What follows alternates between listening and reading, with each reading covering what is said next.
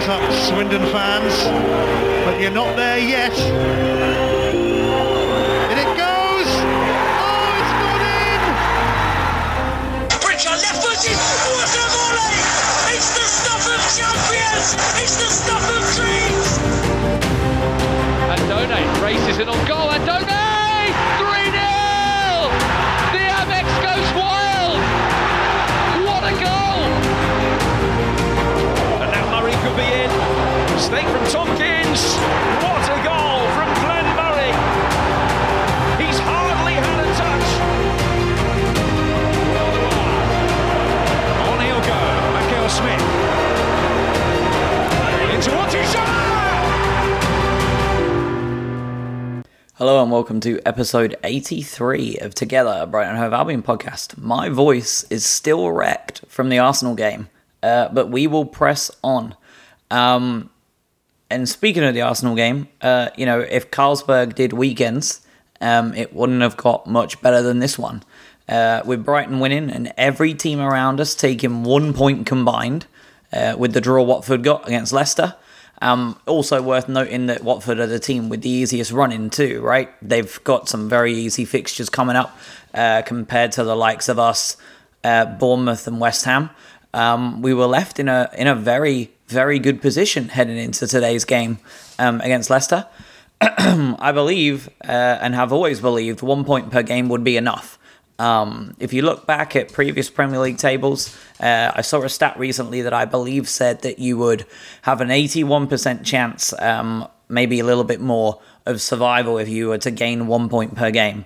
If you look more recent seasons, it's almost 100%, especially since the advent of serious Premier League money came in the early 2010s. So going into game 31 of the season, against Leicester City, we were on 32 points, 1 point ahead of schedule, and we were also coming off our first win of 2020. Things were absolutely locking up, and a trip to the King Power, where we typically don't do too badly at all, it was going to be very interesting to see how this Albion team would perform away from home, with no fans and no pressure, kind of coming from the outside. So we will get a look at that, but I want to go over a couple of things that have happened since we last spoke. And to be honest, I'm surprised we even have one thing, right? We had some good results and that's about it. But a couple of things I definitely want to talk about. Bournemouth. Bournemouth got beat this weekend off of Crystal Palace. Very, very rare am I someone who is cheering for Crystal Palace, as I'm sure you all are the same. But I found myself very happy indeed as they scored their second goal. And they thoroughly deserved it. I've seen a fair bit of Palace on the TV in recent games where they were cranking out 1-0 wins, and every single one of those 1-0 wins didn't look convincing at all. But this one did. And it's more down to just how bad Bournemouth look, as opposed to how good Palace did. Bournemouth were terrible. And with their running, it's getting to a point soon where they have a game tomorrow at 6 o'clock your time in the UK, 1 o'clock Eastern time, so you can do the maths for anything else. But they have Wolverhampton Wanderers away tomorrow, a team that are in 6th place and pushing. And that is not a team that you imagine are going to allow them to just waltz in there and take a result. At that point, you got to think Wolves are very much the favourite to come away with a win there. Bournemouth are 13 goals behind us.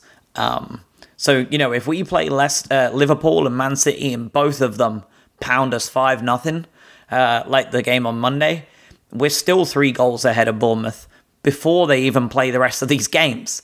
Goal difference-wise, we're in an incredibly good spot. With Watford, West Ham, Bournemouth, Villa and Norwich below us. The closest team to us on goal difference is Watford, and they're still 10 behind.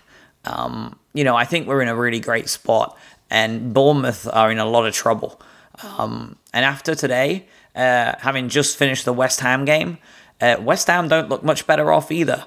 they look like a team that had already given up with the last 15 minutes to go today. And they're going to be in a lot of trouble too if they don't buck their ideas up. So, I mean, we're in a great spot. We've taken points and nobody else is. So, great stuff. Something else to talk about, Leeds United. I just want to dedicate maybe 10 seconds to laughing at Leeds. They are looking at throwing away their next promotion. They play Fulham this weekend coming. And if they were to lose that, their gap from third to second goes to 4 points. And that could be a wonderful thing to behold, especially with their attitude throughout quarantine. It could be a truly wonderful situation unfolding before us. And let's just all keep our fingers crossed for Fulham at the weekend, because it would just be so funny. And the final thing really is the story everybody talked about yesterday. Burnley and their White Lives Matter nonsense.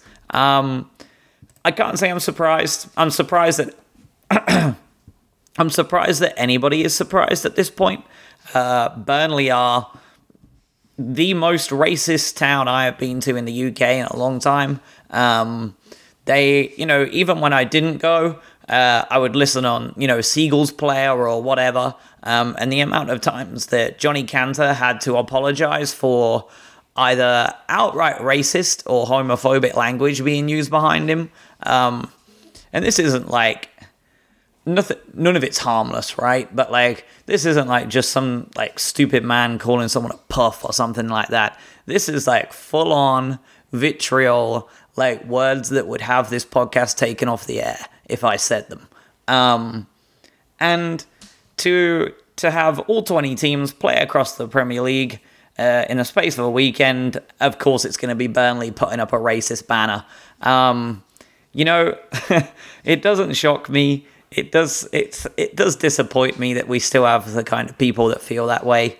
While I people who want to go on the White Lives Matter stuff clearly they're either being willfully ignorant at this point or they are stupid.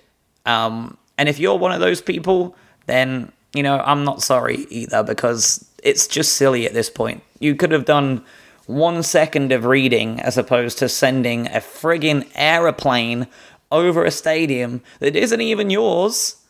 Not even their home stadium. They flew it over Manchester, the absolute idiots. And I just thought it would be worth mentioning that they really are just absolute bellends, aren't they? It's a shame that Burnley aren't closer to the drop zone, because I think they may be in big trouble if they were, because I can't see them doing particularly well for the rest of the season. I think they're a team that are going to suffer big time without a crowd, as opposed to, potentially teams like us, which I'll bring up a little bit later, not being too damaged by it. So, moving on to the game itself, once again, I believe that the evolution of the Premier League Graham Potter managerial career is continuing. Today we continue to evolve, adapt, overcome, and this time it was against a current top 4 side. And they are well worthy of that top 4 status. But we went in there, we played our game, and we did incredibly well. I do believe Leicester were really poor today, but I think that's due to a mix of us making them look poor and them just not performing at their best. The lineup when it came out was incredibly interesting. I thought it was looking like a diamond, with Stevens in that kind of defensive midfield role and Maka up top. And some of the time it was, but then sometimes it became a midfield 3, with Stevens in a defensive midfield role and then a flat midfield 3 in front of him. And then sometimes it became a pretty narrow 4-2-2-2. The type that Watford did so well with last year, with Maka out kind of that central attacking midfield left, and Moy on the right, and then Stevens and Bissouma behind him. And to me, the adaptability, once again, is just such a strength in the side. We were a team without a plan B for a long time, and now we have multiple. There are times when it really shows, and today was one of them. And, I think it was a really bold lineup, and it paid off. We were once again counter to, Potter's past happy to concede possession. Last time we played Leicester at home, we had 52% of the ball and lost 2-0. Both goals are on the counter-attack. Both classic Leicester goals that, at the time, I remember saying showed Potter's naivety. Today, Potter and these blue and white stripes let Leicester have 66% of the ball. And boy, oh boy, did they look toothless doing it. The way Leicester play, we're not strangers to Leicester City. Ever since they won the title, no matter how much people have tried to change it and how many managers they've had, they still inherently rely on Jamie Vardy counter-attacking to create big chances. We prevented that for the entire 90 minutes today. Not only that, but of the 587 passes Leicester City did today, they only attempted 138 in our attacking third. Compare that to us. We had 290 passes today, 77 in their final third. We got the ball up the pitch quicker. We were much more direct. And the pairing of Mopai and Connolly works perfect for that style. We almost out-Leicestered Leicester, right? Like, not many teams can say they did that. They came away with 11 shots to our 9. 7 of those shots were considered actual chances to our 5. The game was tight, and if you take away the possession piece, there's not much to be picked out between the two teams. And one of them is a Champions League team, and the other one is battling relegation right now. I think that says a lot for the mentality this team have had since going under the quarantine. I think that our mindset is incredibly impressive to continue doing it. I think that there's other pieces here, 7 corners to their 6. Really, this stat, to me, shows just how much of a defensive battle this was. We had 7 corners to their 6. So there was 13 corners today. Not a single one of those 13 corners hit their target. So not a single one of those 13 corners hit their teammates. Every single one of them was defensively cleared.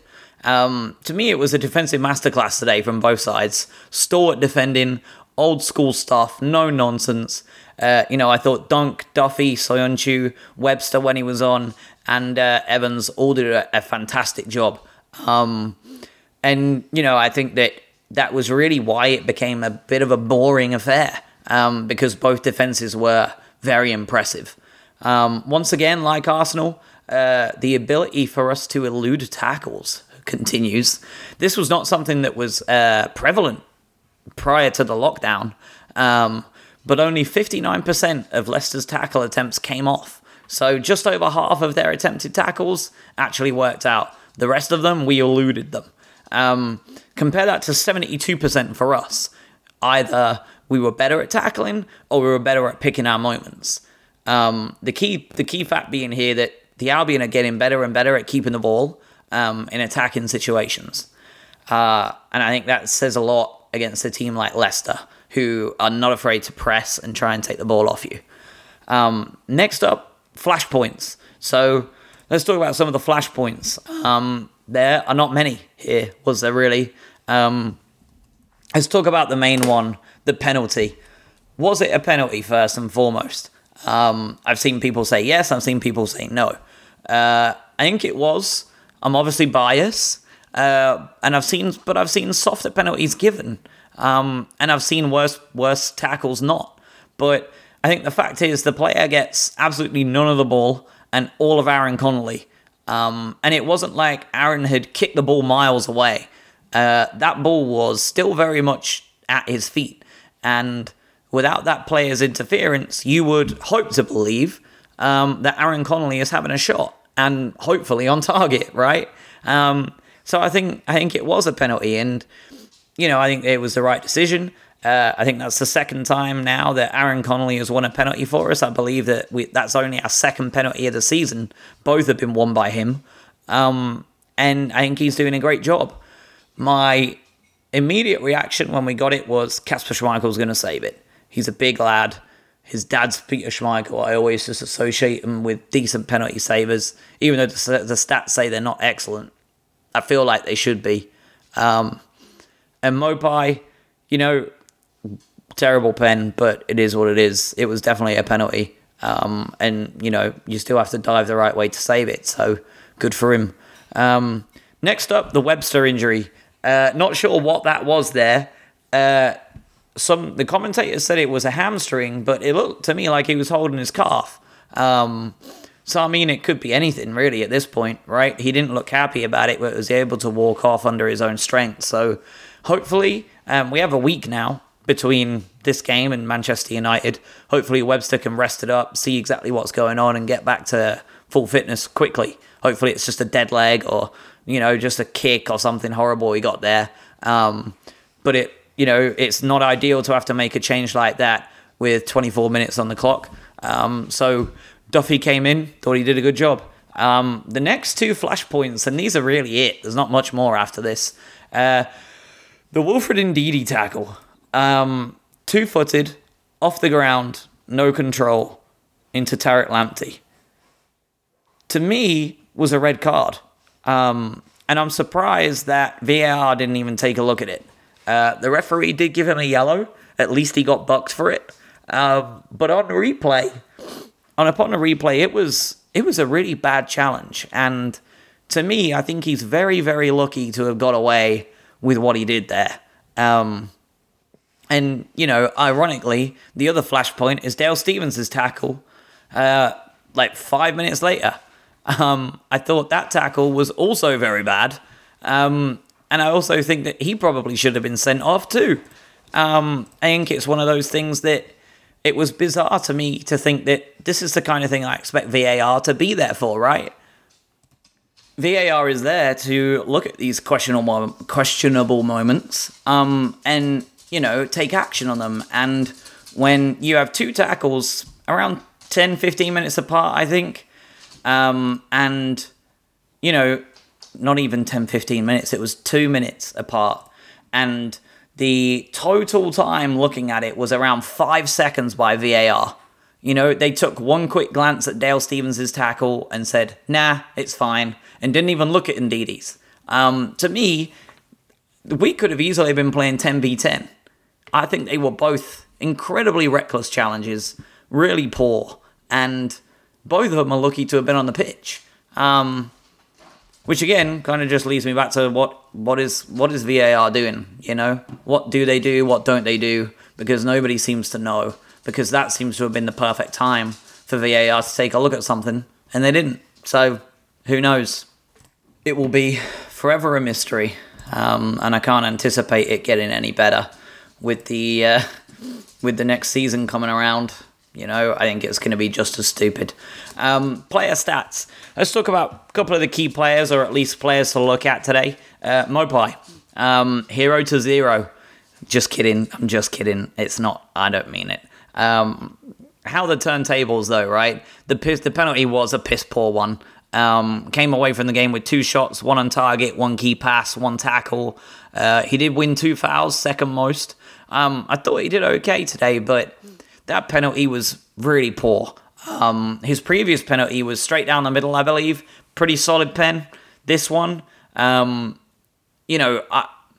the moment he started running up, I knew he was going to go bottom left, looking from Mopai's angle. So looking as if he were Mopai. I knew he was going bottom left, and it wasn't even close to the corner. It was bloody terrible. It just wasn't good enough. Good save by Schmeichel, but good grief. Somebody else to talk about, the other striker that made his start, Aaron Connolly. Thought he played really well. I think it's a weird thing to say, I think, but I'm going to say it anyway. I think he's starting to look like the player that's going to replace Glenn Murray in terms of winning free kicks further up the pitch and winning fouls that we possibly shouldn't win. He won 3 fouls today, more than anyone else, and one of them was a penalty. This is the 3rd game he has started in a row now. So his last 3 Premier League starts, he has ended all 3 of those games the most fouled player on the pitch. Fast, small, low center of gravity. He's got it all. He's got it all for one of those players that is going to be a problem for defenders trying to keep themselves on their feet. And I think that he played well today. I think he probably executed the plan exactly how Graham Potter wanted him to execute it. And, I think he's going to play a very important role in the next, coming weeks. I thought he was excellent. And a player with that kind of pace and that youth behind him and that energy and that ambition, like I said, I think he's going to be a big asset to us for that last, 7 games. So happy he got a start. Think he deserved the start, and well done him. Somebody else I wanted to talk about, Bissouma. Thought he looked tired today. I'm not surprised either. I thought he was very tired. I thought he looked, after that first couple of, first half, I thought he was done. He still did a good defensive job, though. Came away with a tackle, 3 interceptions, which was the more than anybody else. 2 clearances. Bissouma, he had a successful dribble, which isn't something he's been doing much lately because he's been kind of kept back. But I thought he did well. And I think he probably could have done with going off at half time. Now, his substitution, Davy Pröpper, my goodness, what a substitution he was today. He looked imperious, didn't he? He looked quick. He looked incisive. His passes were crisp. I thought he was an excellent substitution at just the right time. And it went from Leicester being very dominant to them going on the back foot a little bit for a good 10 minutes because Davy Pröpper caused them all-ender problems with the ability to pick a counter-attack and pass. I thought he was really good.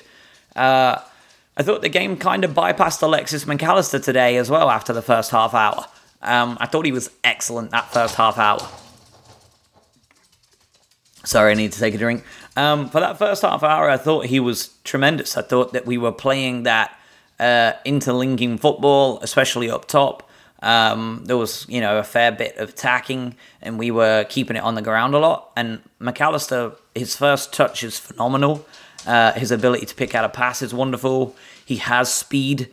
I thought he was really good for that first half hour, and then kind of dropped off as it became more of a kind of long ball game for the Albion.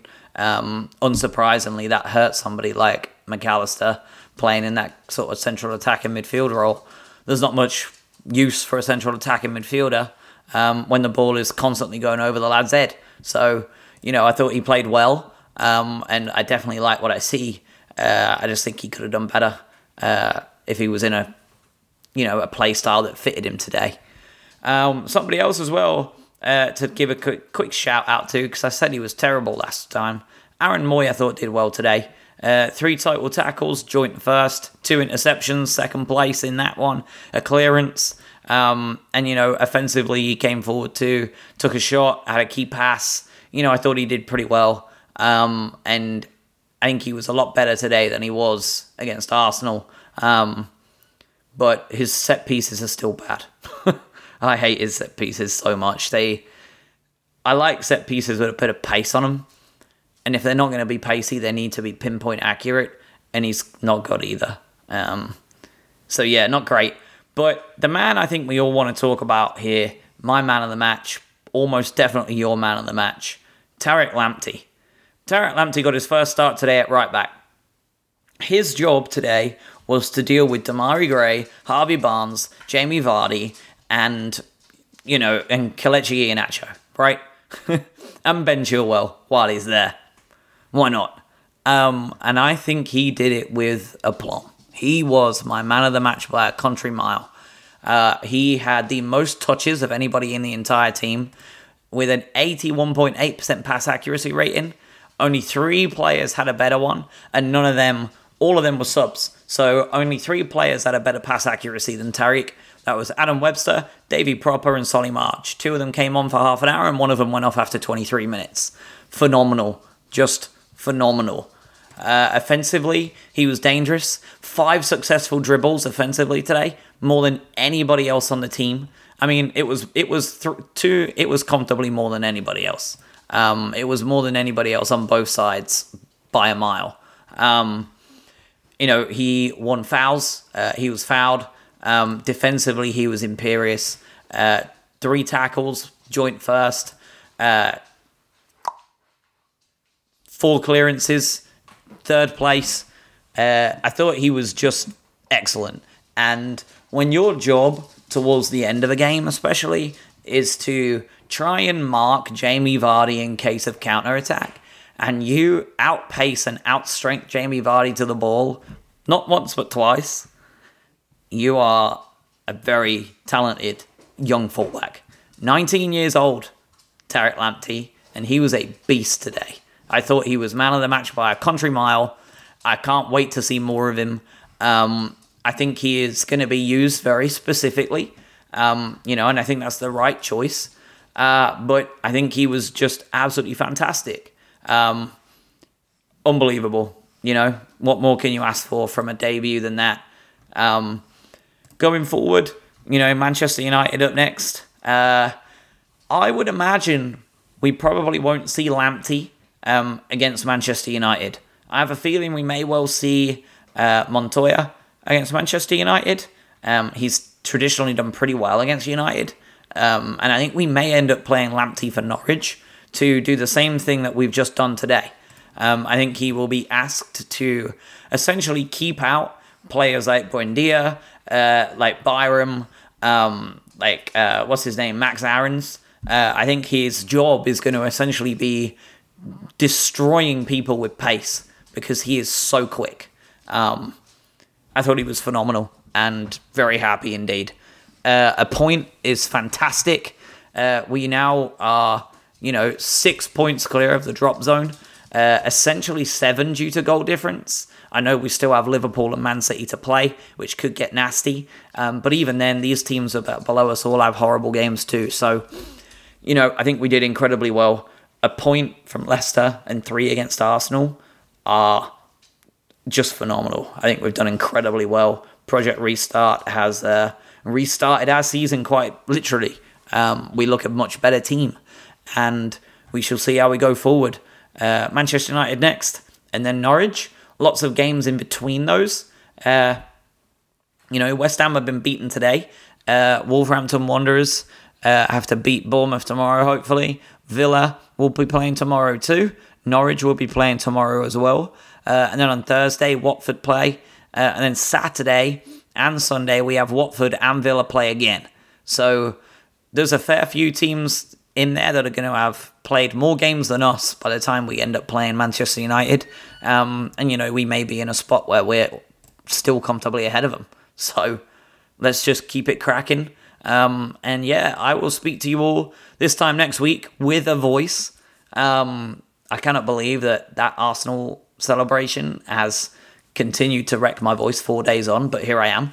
And I will see you all next week for another episode of Together, a Brighton & Hove Albion podcast. Be safe.